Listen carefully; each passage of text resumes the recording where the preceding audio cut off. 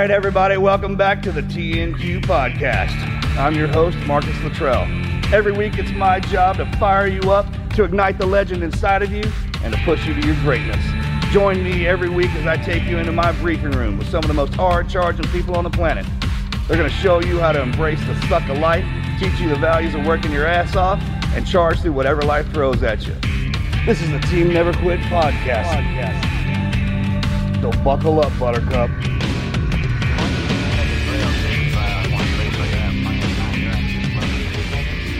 What's going on, guys? Welcome back to another episode of the Team Never Quit podcast. We have got a house full. Our friends over at Lone Survivor Foundation are hanging out with us today. What's up, guys? Hey. Hey, how you doing? Good. Hey, we got John Spike Garcia, who's retired at the rank of Senior Master Sergeant after 26 years of honorable service with the U.S. Air Force. We've got Clayton Clay Cook, who served 10 honorable years as a U.S. Marine. Welcome to the show, guys. Got a Marine sitting us. next to an Air Force guy with two Navy dudes and another guy in the corner that we can throw shit at. This sounds like a Army dude. start of a joke. What do we need? Coast Guard. So we got corporate and the cult. Yeah. Well, I'm a politician, so you're all screwed. farmer. You're all screwed. There you go. I'm the farmer. Well, we kick these things off with an icebreaker, and our Patreon question today is, what is the most terrible movie that you love?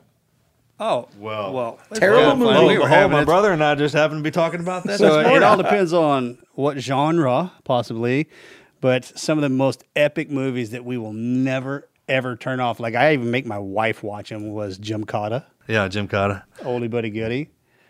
You guys ever seen that one? No, sir. All right, we were talking about Brotherhood of the Wolf today, which is just absolutely impossible to get through today, but American every- Ninja, like Remo Williams. Like, there's some good 80s flicks, right, that I just kind of... like Bruce Willis's movie Hudson Hawk got voted worst movie of the year, and it's like one of my favorite movies. Big Bruce Willis fan. How about you guys?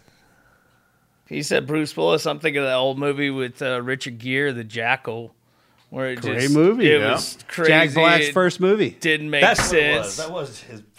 Jack Black's about first that the other movie. day. I couldn't remember, man. That's I have right. to say mine is Team Miracle World Police. A bunch of dolls running around, blowing up stuff. I mean, it was, American When's the last classic time? When's the right last there. time you watched that? oh, probably like a couple months ago. No, it was on the other day. Yeah. All the way through. I have clips on the TV. Oh yeah, man, that was big in 2005, right? We were eating that stuff up. A buddy of mine watched Like the Team movie America. a couple weeks back, and he goes, "You know what? I haven't seen this movie in like 15 years." And I was like, "I remember why I didn't watch it again, because this was how bad it was." And I can't remember which one it was. But we talked about like Bloodsport, still a great movie. Amazing movie. Like American Ninja. Oh, No Retreat, No Surrender. Yeah, that's one. No Retreat. You guys, No you ever seen that one? Nope. They're Making not. notes Van over here. Damme. Van Damme's first movie? One of the first movies. Concept's great. See, a lot of people Man, don't I like thought big. it A lot of people don't like Big Trouble in Little China. Oh, dude, what? Who says that? That'll go back. That'll go That's down. good. That'll go down one of the greatest movies of all time. Yeah, Kurt it's a Russell. cult classic. Yeah, nobody of said it. the beginning of the genre Yeah, of that's it cult right there, man. classics. What do you got? Drop Dead Fred. Oh, wow. That is an old, Yeah, good pull. weird movie, but really good for some reason. John, I think you got one, right? Napoleon Dynamite. Yeah. It's a great movie, man. Vote for Pedro. Yeah. One of those ones you watch the first time, and you're like, what is this? And then you watch it more, and you're like, okay. I had to watch Night at the Roxbury like 50 times to get through it the first time. Then I was couldn't turn it off. Some good ones. Real good It took ones. me a little while to get through Wayne's World. Dude, where's my car? Like I think I walked out of the theater, and then finally, and same way with Napoleon Dynamite. I had to watch it a few times. What about what Borat? is that, right? People's like, I didn't like it. Why would I do it again? Oh, if your buddy, it's your buddies, right? No, you got to watch. It's great. And then sure enough, man, once that hits you, you can't turn it off. I think that's what was so funny about Napoleon Dynamite for me is because I took people to see it, telling them it was the best movie ever, and then would watch their reaction while they watched this movie that was not funny really. But until I got it on like DVD and would watch it afterwards, I think that's the moment where it became like a good cult classic for me. But before it was just a joke. Like, I'm going to tell people this movie's great and take them to see it and watch the reaction. It was not. I think what makes it a good classic is the one line. Like when people start saying, because it's scenario based. It was funner to quote that movie with your friends More than fun. actually watch it. Funner. Okay, we grew up in Waller. Just watch out. He's hitting you with that Harvard stuff, man. Look out. Get out of here, I'm wearing Harvard. my Harvard hat. I didn't have my Harvard tie on today. Well, guys, welcome to the show, man. We're excited to talk to you guys because, we've got a long relationship with you guys, and I think a lot of our listeners out there don't always know the difference between Lone Survivor Foundation and Team Never Quit. So, Spike, why don't you kind of tell us a little bit about the foundation? Well, the foundation started back in 2010. Marcus, whenever you came back and said our veterans, brothers and sisters, are going to need help with more than just the physical, but also the mental health. And so, obviously, that's whenever the foundation was started. 12 years now, and we're off of post. How about that? That is fantastic, right there. Hey, 10 you're in. Yes. You know what I'm talking about? Like we're putting out. No, it kept. Good job. I mean, well done. When I saw the Lone Survivor Foundation moniker in Washington D.C. at Reagan International Airport, I was like, we're going places. We're big time in it. It works. Absolutely. Yeah. Absolutely. And so offer post-traumatic growth programs for our veterans and their families. So regardless of where that veteran is in the country, they apply. They're suffering from the symptoms of either post-traumatic stress, mild traumatic brain injury, or chronic pain. They're eligible for the program. So it is fantastic. And I'm telling you, I've had fellow veterans have gone, personal friends that I know have gone through the program and say, this is a life changer. How long is the program now? 12 years now. The program's 12 years long? Yes. It's a lifetime. No, how long is the program itself? Oh, the program itself. It's 6 days long. Okay. All right. Yes. And you guys are one of the only ones that kind of repatriate the families together. That is correct. So there's so many that is just for the veteran or for an era. And for us, it is the veteran, the spouse, and the school-age children. And it doesn't matter when they serve. And the other thing that changed this year is that you don't have to be combat deployed. If you served, then you're eligible. Because you guys have property down in Galveston, and you have a new property in North Carolina, correct? Right. The new facility to open up in Fayetteville, North Carolina. There are a lot of bases in that area right there. So there's a large population, and then obviously the Camp Coyote in Huntsville. Yeah, that's a big addition. Yes, it is. It's interesting to see because I remember when Mark was kind of shop talking this foundation back in the day, and then how it just went from nothing to. That's the difference between the two Eagles, right? The Lone Survivor Foundation. You see somebody walking around with a gold one, that's your military, and they've been through like our version of Hell Week, but it's reversed. Like pulls you back through hell, and that's how it came up with in my head. And then the Team Never Quit Eagle, that's, you've been in the trenches too. Kind of deal, but just done all revolve around the military. Do other services, like in the Navy, if you screw up, you're as an enlisted guy, your rank stays red, but if your service is good after y'all do that? After 12 years, it goes gold. Navy's the only one that does that? Yeah, Navy. You guys Never know that? seen it even in the Marines, no. Y'all don't do that either? If you see an old salty Master Chief walking around with red stripes, red rank, you're like, yeah. Okay, now that makes sense because I've seen pictures of that before and always wondered what it was. Some of them have gold. So gold are the guys that don't mess up, or guys and girls that don't ever mess up or get in trouble, and the red ones are like. And they always have the most service stripes on their uniform. Yeah. So what makes the LSF or the Lone Survivor Foundation different than some of the other organizations out there for veterans? Well, one is provide a holistic approach, right? So you have that. In addition to that, we address the entire family, and that is huge because if you're suffering from post-traumatic stress, any issues you have as far as those visible injuries, it doesn't affect just the veteran. It affects everybody around them. It affects the entire family. And so by us offering those programs, then it helps the spouse to understand what the veteran's going through and then how to cope with that. And also the children, for them, so they know how to talk, to understand what mom and dad are going through. So that is unique in what we do. And the fact as far as, we have clinicians that are there and, as far as the different programs, Alpha STEM, just different things that they're going through, the educational classes, that in itself, I think, is a different approach. There's obviously multiple ways, but this is the way that we found that is most effective for the program that we offer. And I'm telling you, there's so many testimonials out there saying about how it has made an impact. Well, you remove them out of their element. You pull them completely out of their element and put them out here. That means, so whatever the problem is going to come to the front. Everything, because you removed everything else. So I want to talk to people. Sorry, Clay. Go ahead. Oh, no, I was just going to add that It's one of the only programs that I've ever seen that does the accelerated resolution therapy that I had never heard of before last year. And that's one of the things that everybody gets the most from. When I went through it, I got more out of 3 hours than I had in 18 years of medications, therapies, while active duty, inpatient stuff through the VA. I think starting to figure out that doesn't work. Like that kind of, I mean, you got to just. It's all symptoms and putting out fire. You're not addressing the trauma that caused it. So that's the only one of the that I've seen that actually does it. And is that effective?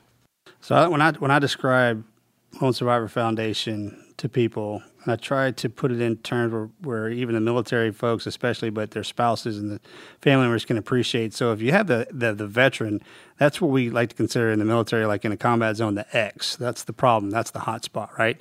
But you have a primary, secondary, and tertiary ring of effect. So the veteran is the X, but the spouse is the first ring of effect that is affected by what that veteran is going through.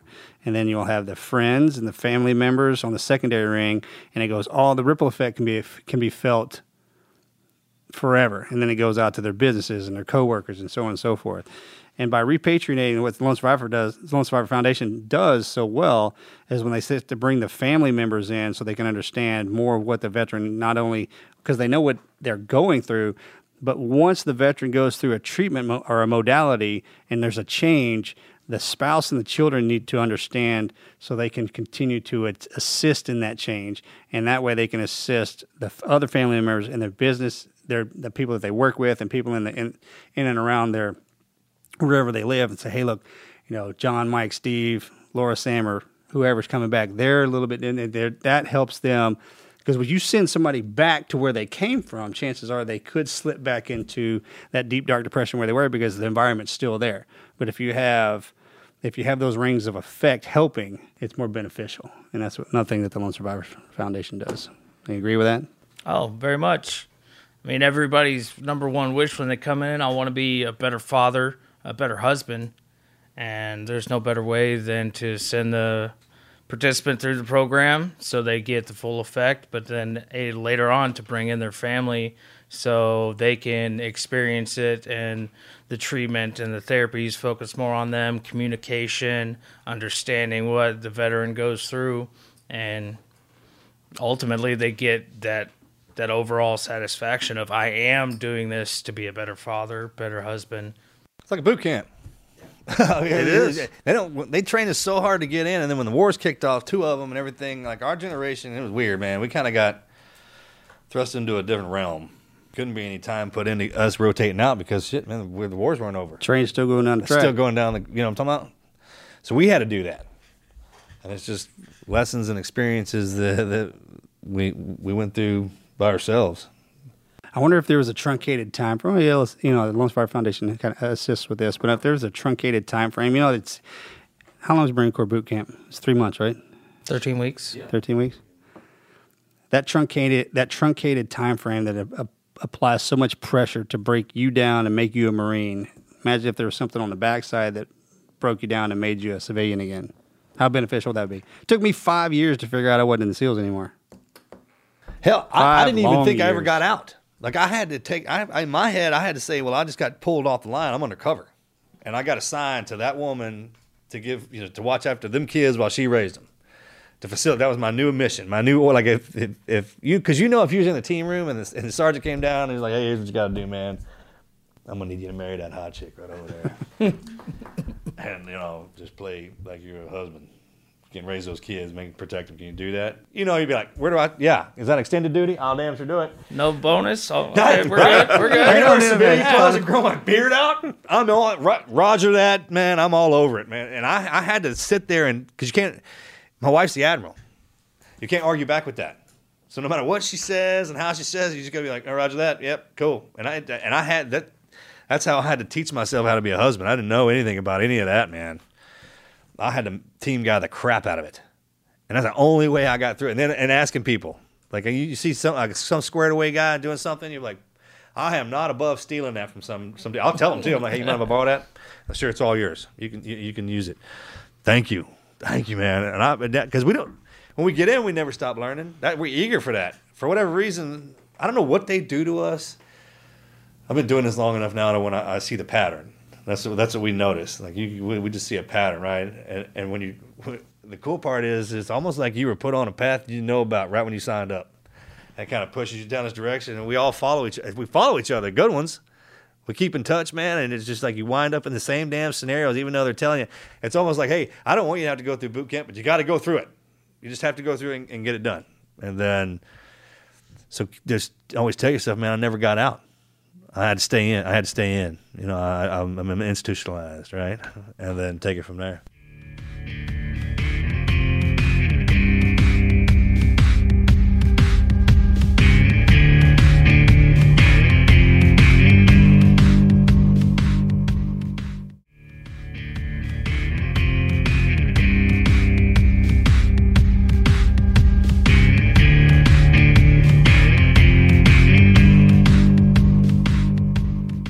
How many candidates go through LSF annually now? Give or take? Over a typical year, it could be several hundred. So there's different programs. You have the individual, the veterans, the spouses, family, couples, and then families. So those are scheduled throughout the year at the different locations, and then they're going through. So it's a progression as far as when they're going through it. And there are times when a vet says, you know what, I've already been through it. I need to go through it again. That's fine. Or you have to do that in the military. Yeah. Like around 18 Delta, something like that, to do refreshers. That's what we call Sniper qual, I mean, everything. Hell, we have to do it all the time. I think the worst thing that happens to us when we get out is they break our routine. Like, man, you can't do that to not combat guys. Like we were listening to somebody earlier talking about, man, you know, I don't know why I kind of isolate myself. I get up, I go to the store, and I come back, and I was like, 'cause that's what we did on deployment. You couldn't do anything else. You had to get your ass up, run to the next building, go get something to eat, and you don't think getting in that pace right there, and the next day, literally, that was what blew me away. It was like the next day we'd be home, having to blend in. Well, it's hard to blend in, man, when you're going that fast. So and there wasn't anybody out there to slow us down because we came out at different times, like one by one. It wasn't all together, man. He didn't do it. They didn't do it that way. So no decompression. You couldn't do nothing. Yeah, you had nobody to talk to. I hadn't thought about it in a while like that, but you know that's difficult on us guys, especially when you gear us to be together, and then you just separate us. I guess that's how you learn how to appreciate your team. And how you learn to really love each other is, man, when they pulled us apart. Because think about where they sent us. Man, when they sent us back to the beginning to fight, all that stuff, man, and it just an enemy with no face. Can't believe what you're capable of now. We're just here. All the guys come back just dormant, just laying. We were going so fast, it's almost like they shifted gears to shut us completely down. Not slow us down, shut us down. And now you got the guys just, we're coming back. It just takes time. It's practice. Like how long did you serve in the Marines, Clay? I did 10 years active and 2 in the reserve. So in the middle of my last deployment, my wife at the time became ill. And as soon as I got back from Afghan, I had to take emergency leave to go from San Diego back to Midlothian to take care of her. So I didn't get the 90-day decompression or any time with the unit after we got back. So from there, when you're doing a HUMS transfer, you can't re-enlist active duty. And there were no infantry in Fort Worth, just the reserve base with the air wing. So I went straight to a reserve air wing. And the only thing I could do was in the S3 shop as a marksmanship instructor. Straight from Afghan and so long in the grunts. It was not a good fit. I definitely had to calm down. But the one thing great about the Lone Survivor Foundation program that I've seen more than anybody else is the follow-up. When other groups and retreats say, hey, we'll check in with you, see how you're doing later, some of that follows through. But, we do 30-day, 6 months, a year. They offer refreshers, say, hey, we've got some new things. Do you want to come back and try it? And they'll shoot emails, text messages, and some guys that may be struggling a little bit more will try and stay in more communication with them. What's LSF looking like in the very near future as far as programs? Staying with what you got, or anything coming on board that is new and cutting edge to be beneficial? Or we're actually looking at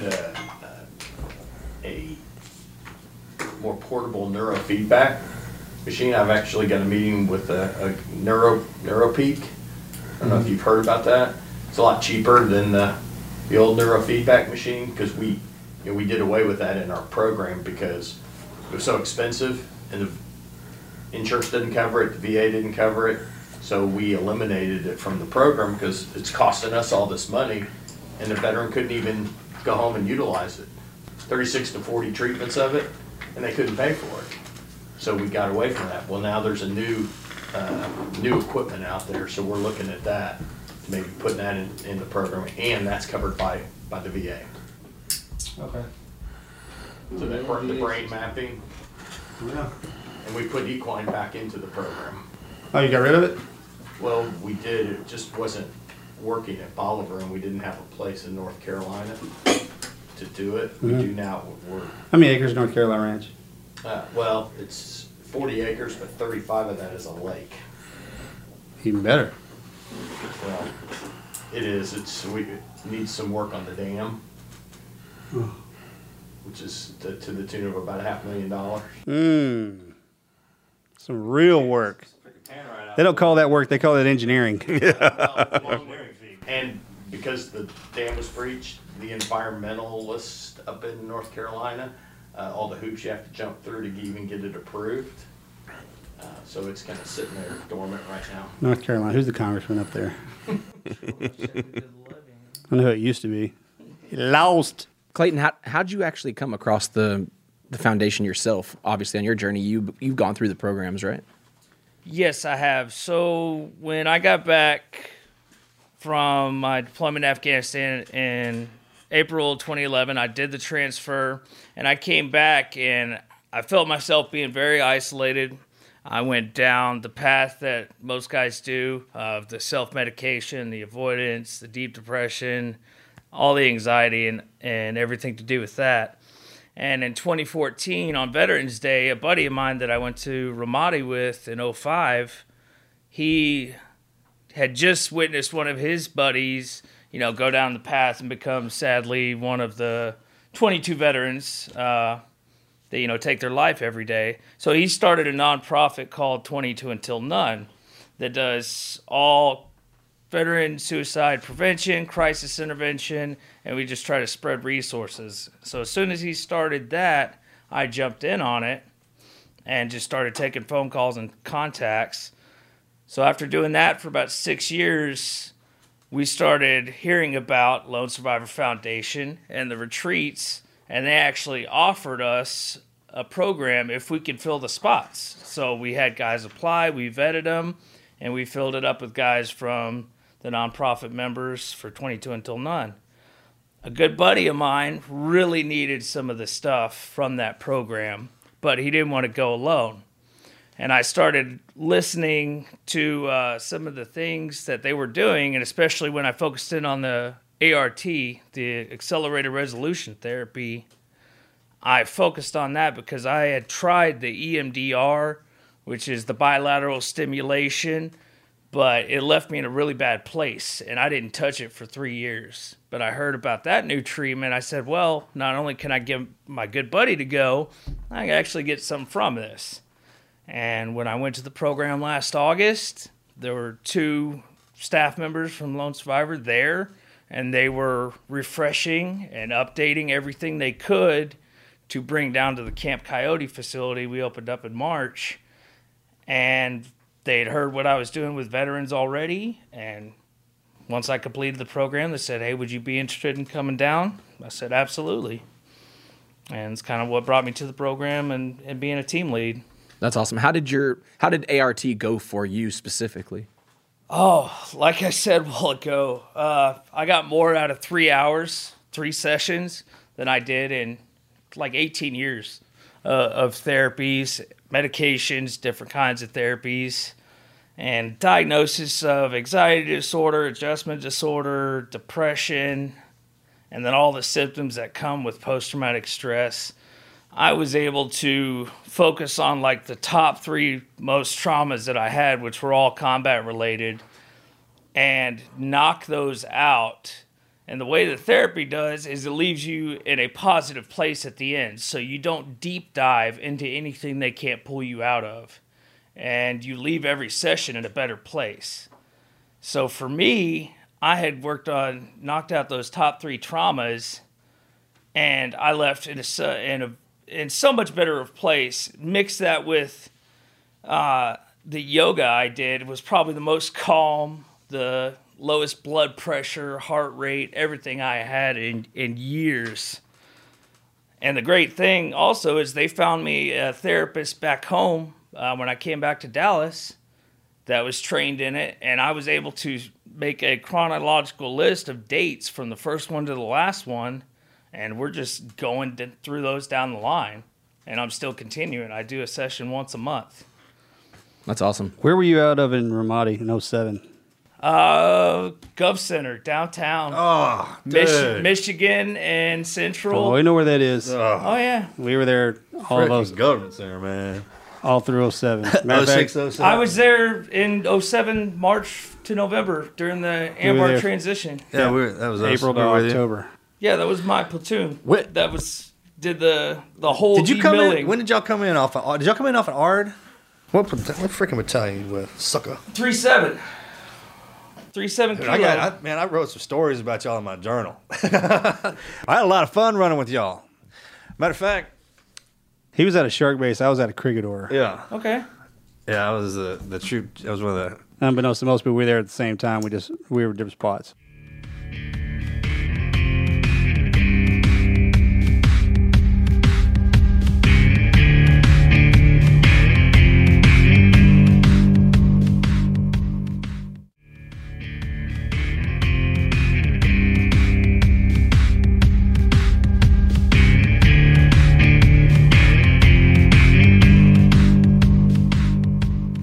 Yeah, they wouldn't let us live together in the beginning. Man, how bad that place was, man. It sucked, man. That's where like 05 sounds to like the greatest time to be in the war. September 05 Man. to April 06, and you couldn't. Anybody says they're a Ramadi boy, that's what I call us, man. As soon as I hear that from them and those dates, I'm like, bro, Especially that time frame that you were there. sucked. Yeah, but to go back there a year later, They were doing during Yeah, the the awakening. marathon and all that stuff. Yeah. I mean, my platoon took like 80,000 sandbags off the roof of the Gov Center. Some of the same ones that I had put up there. I was so mad. Bro, I remember that we're sitting over at Shark Base, and the guys, if we hadn't been out in a while, and if anybody wanted to go get into anything, and we'd avoid your place.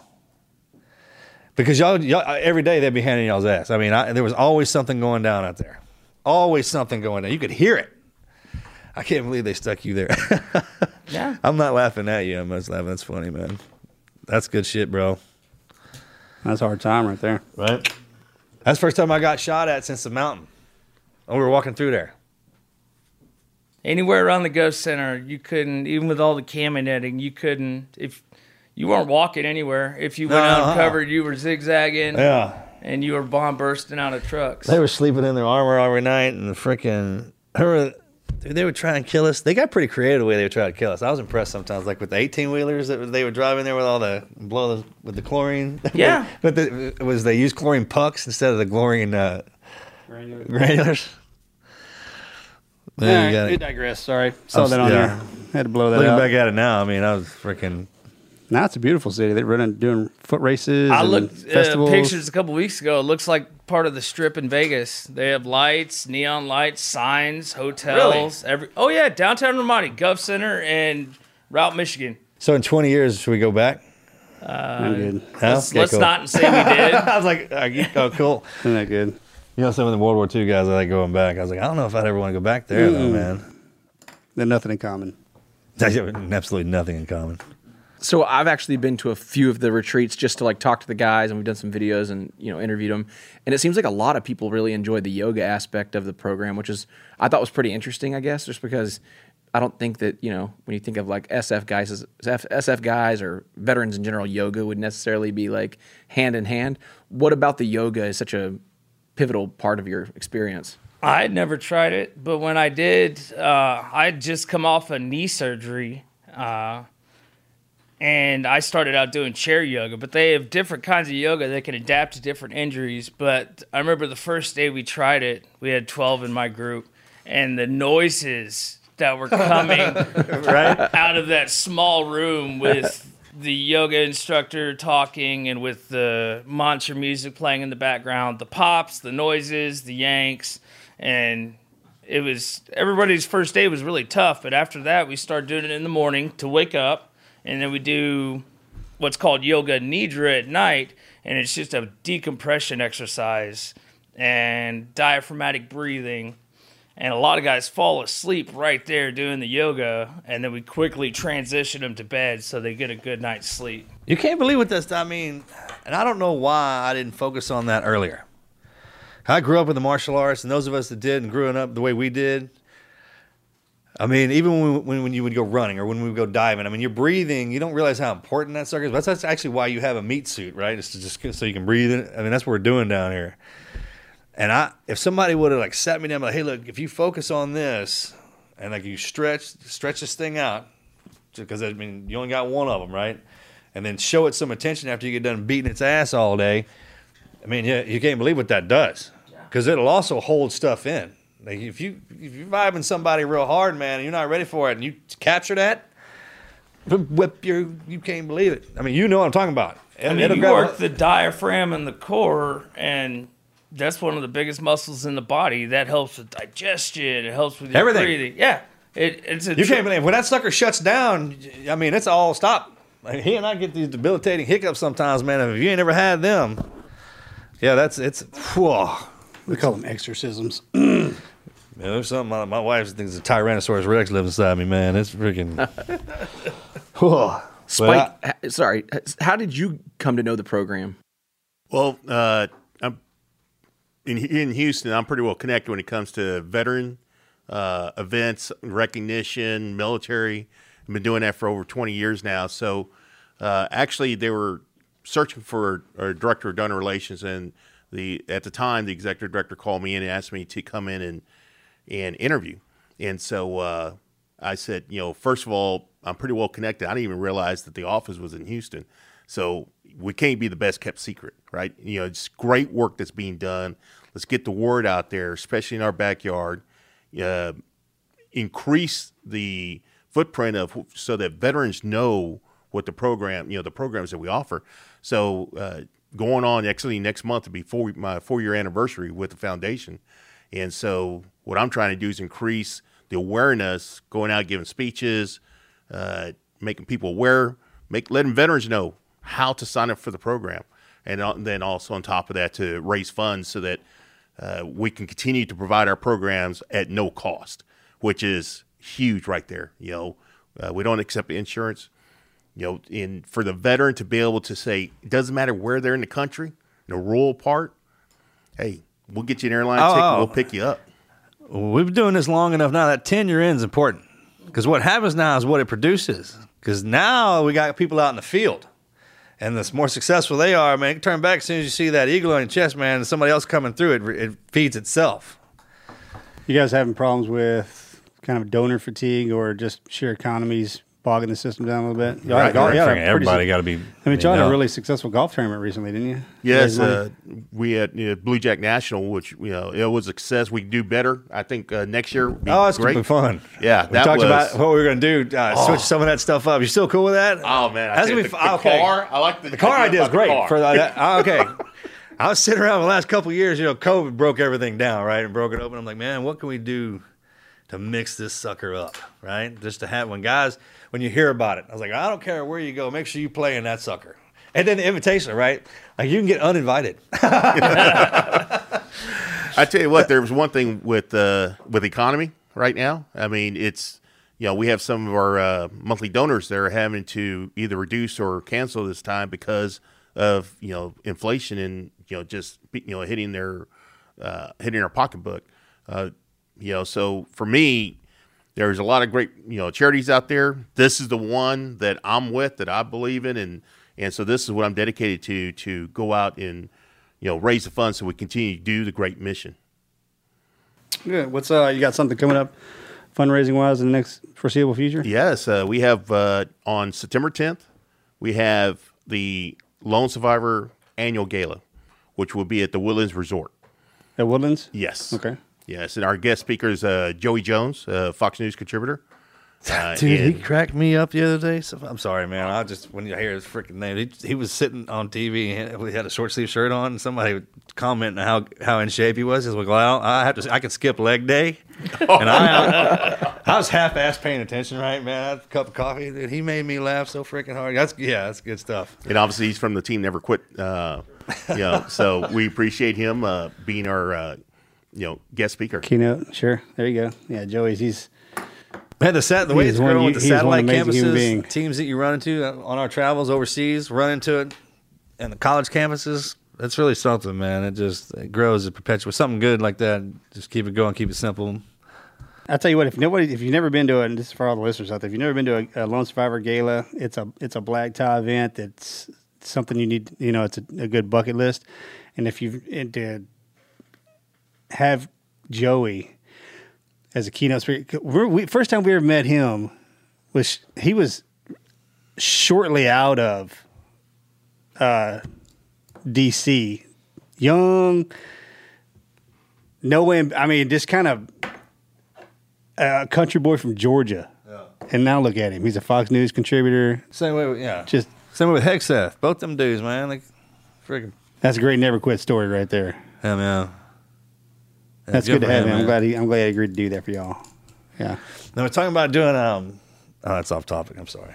I start thinking about ideas for the charity events. I want to do that one at the bowling alley, where you like hire a live band, somebody, and then cater that sucker, and then each bowling pin, like if they knock it down, they got to donate a certain dollar amount. Or if they don't hit it, and kind of switch it up like that. No. Whichever one you leave behind. Right. However I said it, you know what the hell I mean. My point with that is that love is blind. But I've been thinking on that one, and the way we're going to switch up the golf tournament, man, is just to make that sucker unique, man. Spike, we got a lot of veterans listen to the show. They share it with their family, friends, and so obviously there's a big veteran audience that we reach. How do you know if you're a good fit for the programs that you guys offer?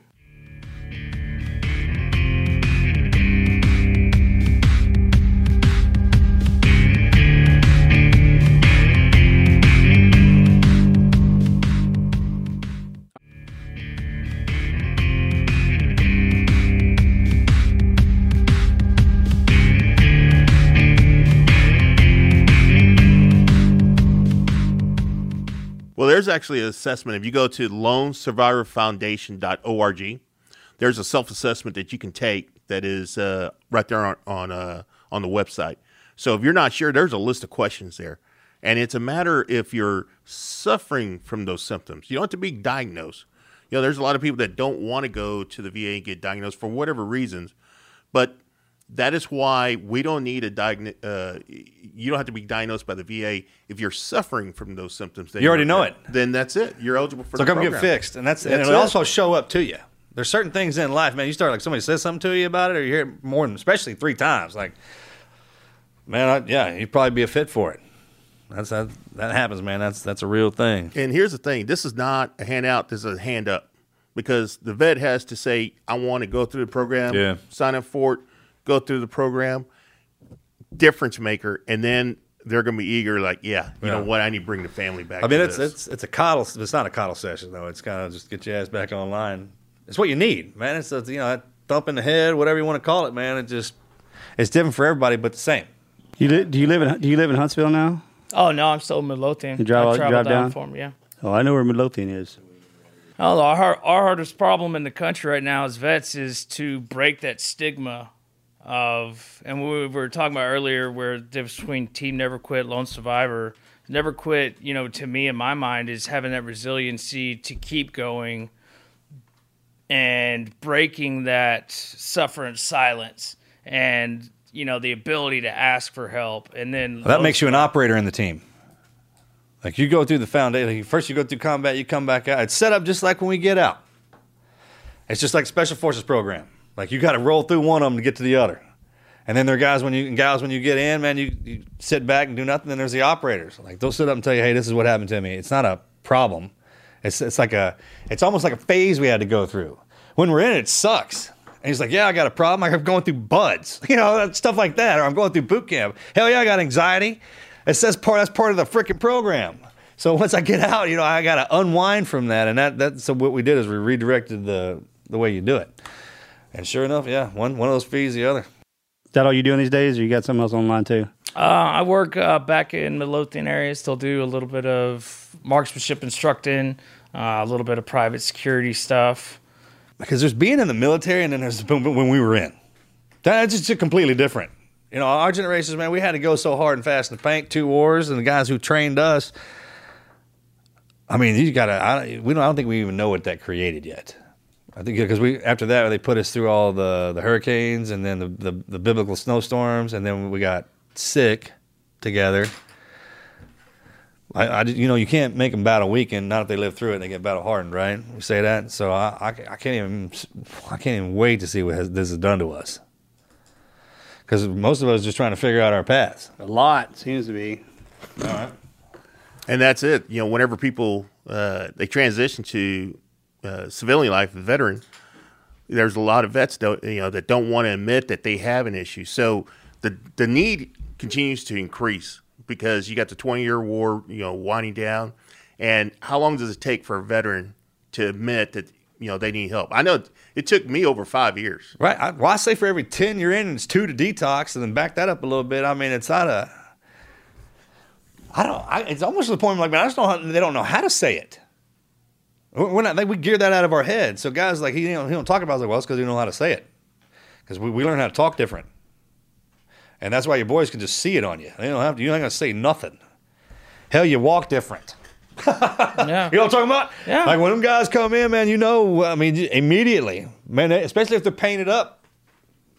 We know exactly what we're looking at. We speak a completely different language than everybody down here, and everyone knows that. Right? It's just when you're dealing with something outside of that, how to communicate that. And it's just it takes time for them to learn the language. And then ultimately it wasn't a program. We had to develop it. So you're kicking ass. Because you get guys like that running the show. When he says he's connected, I got the head mafia dog right there. Fucking running the program. You know what I mean? So and we line up. It's not like fall in line. There's a difference between like leaders and followers, and the military is different, man. It's more that family attitude. Yeah, I fall in line, all right where I'm supposed to. And my pay grade, my rank, my age, and everything, especially when we're all together. And when we get apart and somebody starts pulling their deal, then you can do your specialty. But other than that, that's how it works, man. And the more guys we get through the program, the more it passes around to their buddies. Yeah. Who go Well, through we the same talk. thing. That's how no one can pass info like we can.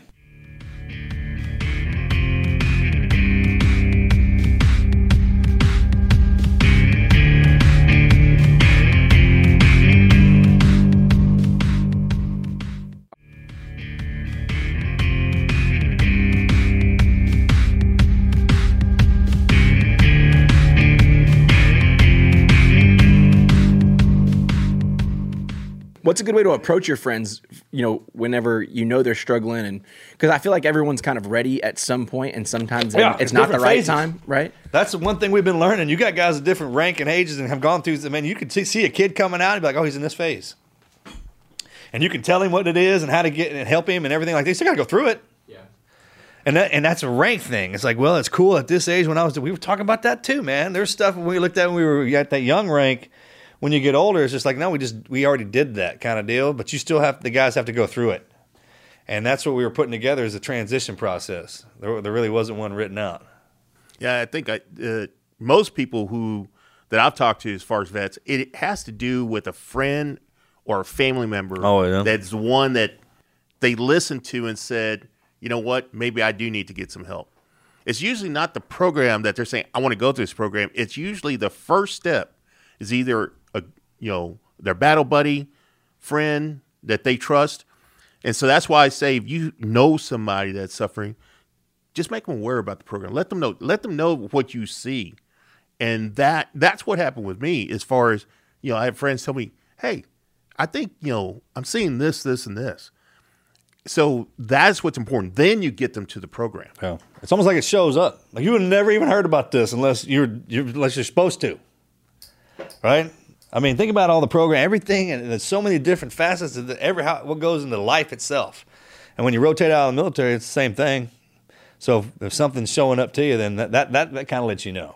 Yeah. Nobody will call you out more than a dude you served with. Oh, and dude. tell you the way it is, whether you want to hear it or not. But when they have something, hey man, I went through this and I was able to get, this from it, then that opens up the door. My buddy didn't want to go unless somebody went with him.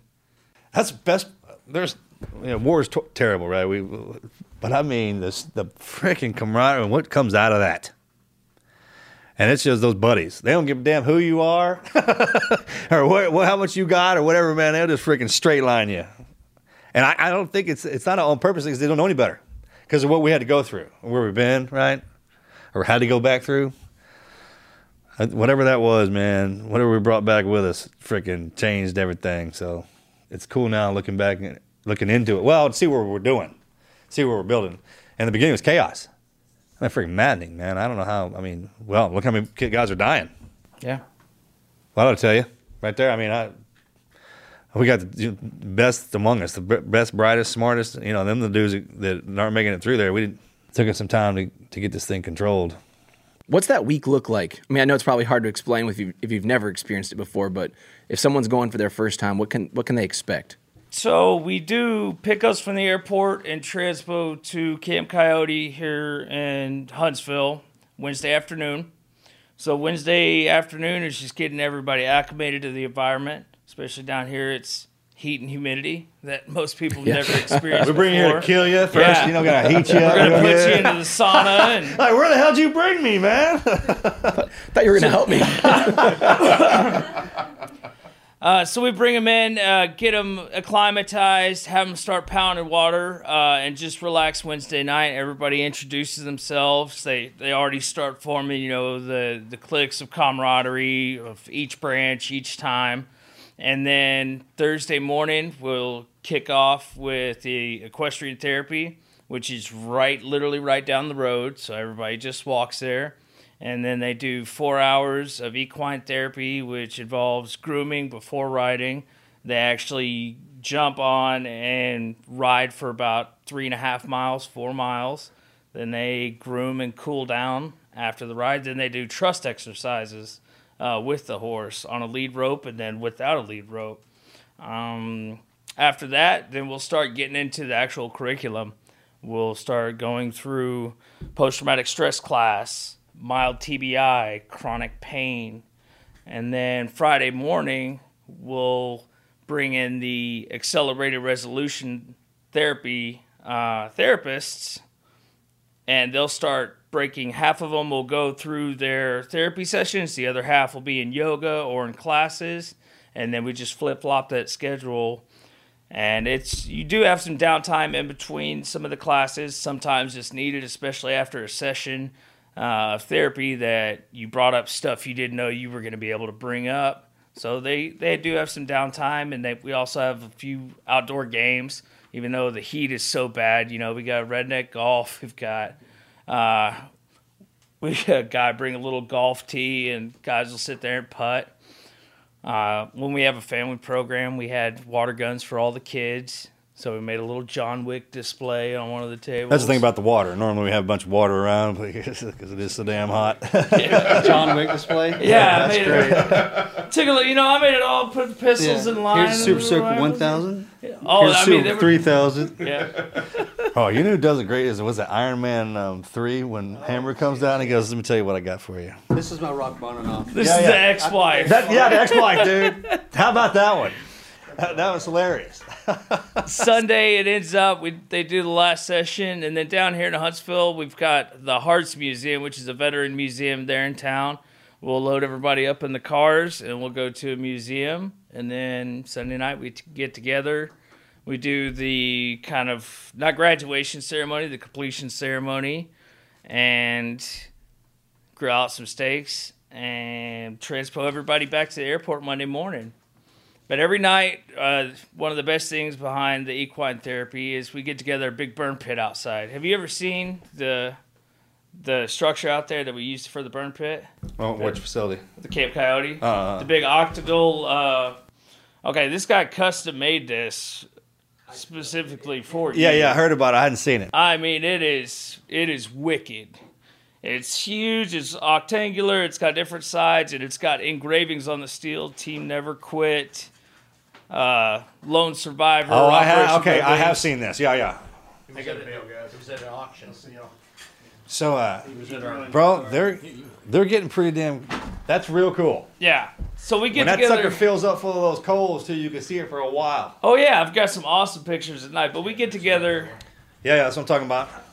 We get together at night around that burn pit, and we just sit there and shoot the stuff with each other. You don't necessarily have to tell, intimate stories, trauma stories. We just tell jokes. It's especially fun when we have the the generational gaps between Vietnam vets and Iraq vets, because our sense of humors are different. Completely. You're talking about, because you got the storms and shields in between that. Yeah, that's my favorite. That's what I loved about the teens is the reunions, right? And guys who start to show up that. And I think that comes with age, too. Like the VFW, I got interested in that. I think that just comes with time. And the cool part is there's a lot of the younger guys. Man, let me tell you something. You guys out there in uniform right now, you're sleeping, man, get your ass over to the VFW and sign up. Sign in, let them know you're there, just in case they got to recall us for something. Whatever. Start hanging out with your boys. Oh, and there's this. When you move back into a town, your neighbors aren't going to come up to you. They're freaking terrified of you. Your ass get up, go to your neighbor and meet them and be nice and let them know what you're all about, because they're not going to walk up to a vet. Everyone thinks we're so damn dangerous, and we are. But so I'm talking to all the boys and girls out there in uniform. You get your butts up and go out and be nice to people. You have to do that. It took me forever to figure that out. I was like, none of my neighbors, I don't know any of them. Somebody just never come over. Yeah. Like, no, they won't step foot in. There's booby traps everywhere. Yeah. I was like, you got to get up and go meet them, man, and just kind of look, because you're the protector. If you're in the neighborhood, man, they didn't know where you're at, and they won't bother you, and they'll come. The only time they'll come in is they need something, though, they will. Oh, yeah. I forgot that neighbors, because that's one thing in the military, we always have that. It's right there. And then you get into town, we separate. I don't know what that is. It's not like it's hard for us to meet somebody, but we do that. Yeah. It's almost like we're putting us back into an Iraqi village or something. It's that kind of mentality. The same thing happened to me. I never talked about that out loud, I think. What is that? Why does that happen to us? That's weird, right? But for whatever reason, somebody, I forget, told me, man, they were like, get you up, just go meet your neighbor and just be nice. And in the supermarket, be like overtly like, hey, how you doing? And then they'll think you're crazy and mysterious and refreshing. And there's all kinds of weird stuff that goes along with it, but who cares? I mean, they look at you. Who cares?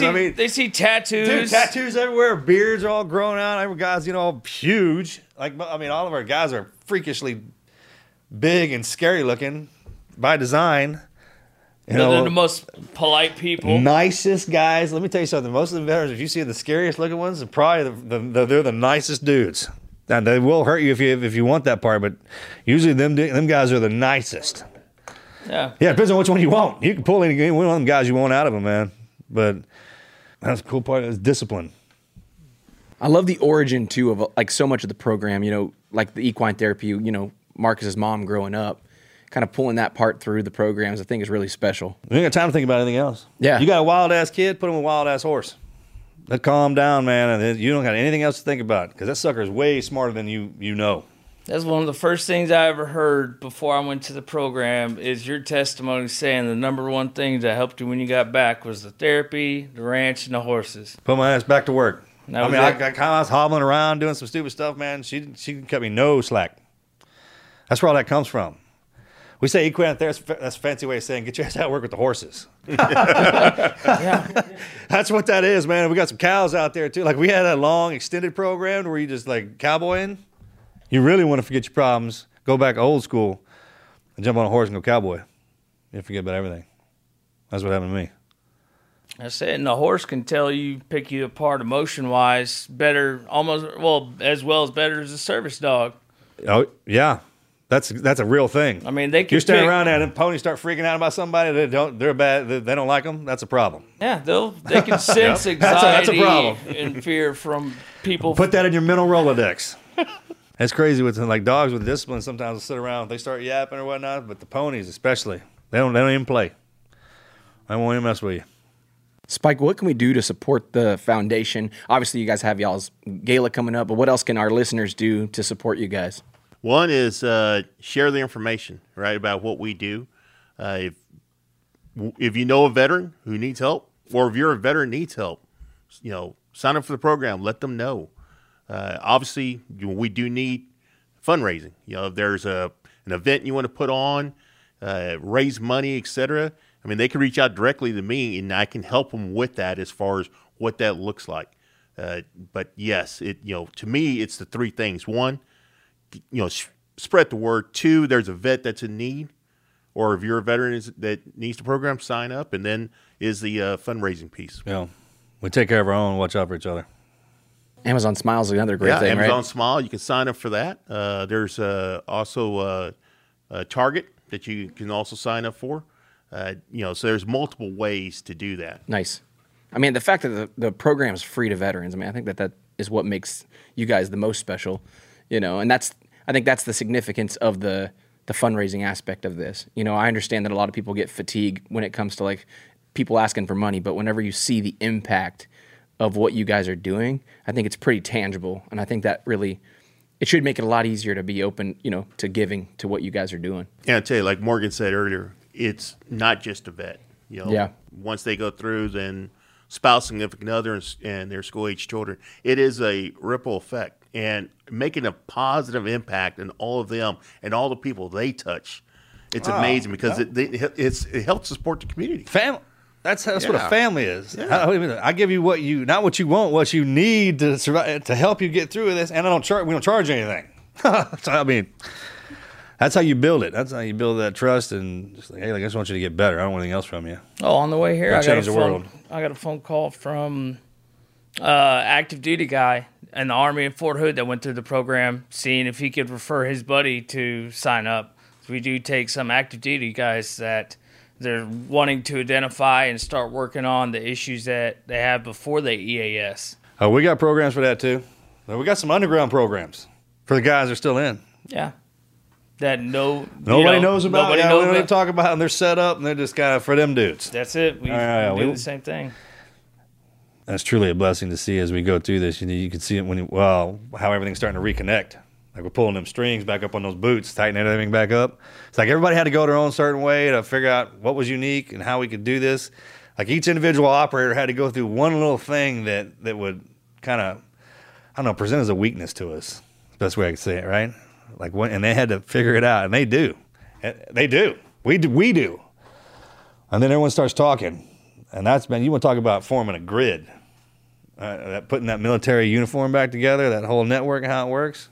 And it doesn't take a lot. It only takes a handful of them to start talking. Because then, by the separation, he turned around and those countless military guys. You do too. So do you. So do I. We turn around. All I do is say one thing. And the cool thing about us, we usually pass the word right. Because our lives depend on it. That's right. Through everybody, we have enough combined experience to cover almost any aspect of everything. Can't believe it. I don't know why vets don't unionize, because we're in everything. Yeah. That is true. You know what I'm talking about? I don't. We were studying something, and I was like, do we have, is there a uniform services union? It's do we have something, like our own little crew? And they're like, nope. I'm like, probably too powerful. We're in everything. I'm talking about the crazy son of bitches you don't even know we're in the military, right? Like they had an obscure job you never even heard of that exists. That when they get out, they got more. It's funny, man. When I run into some guys that they like, man, what do you do? And they're like, I'm in charge of this. I'm like, I thought so and so. He's like, well, no, that's who covers it, but I'm the one that runs that sucker. Yeah. Right. And when we run into that, and they're all our brothers and sisters. They're the ones that got tasked to do that. So it's something, man, when you finally step back. Because when we're young, the ego goes with the uniform, right? It's usually we're just going at each other. But like when you step back and really we get older and everything slows down, you start to really appreciate how smooth that dude is. And what he gets done, man, it's almost worth going through all the crap, actually. You know the truth. Yeah. It's worth going through all the pain we had to go through just to see him shine like that. Get your peace of mind. What's up, man? Hell yeah, it's hard. Yeah, it was hard, man. But that's the cloth we were cut. The boss upstairs, he has his own set of kids, man. And wild some bitches like us keep outside. We're still covered down on, though. It's just the long suffering part. Well, guys, thanks for coming out, man. This has been a great conversation. Drop the website for us one more time, social media channels, all that fun stuff. LoneSurvivorFoundation.org. Perfect. And then you can find us on Facebook, Twitter, and Instagram as well. Perfect. I think that is ls_foundation on Instagram. I know they're really active there, so make sure you guys check them out. We'll have all the links in the bio, the description, and the show notes, so you guys make sure to check them out, see about the gala, give if you guys feel led to give, and certainly share this information with a veteran that you know that could use it. Thanks, brother. Thank you. You bet.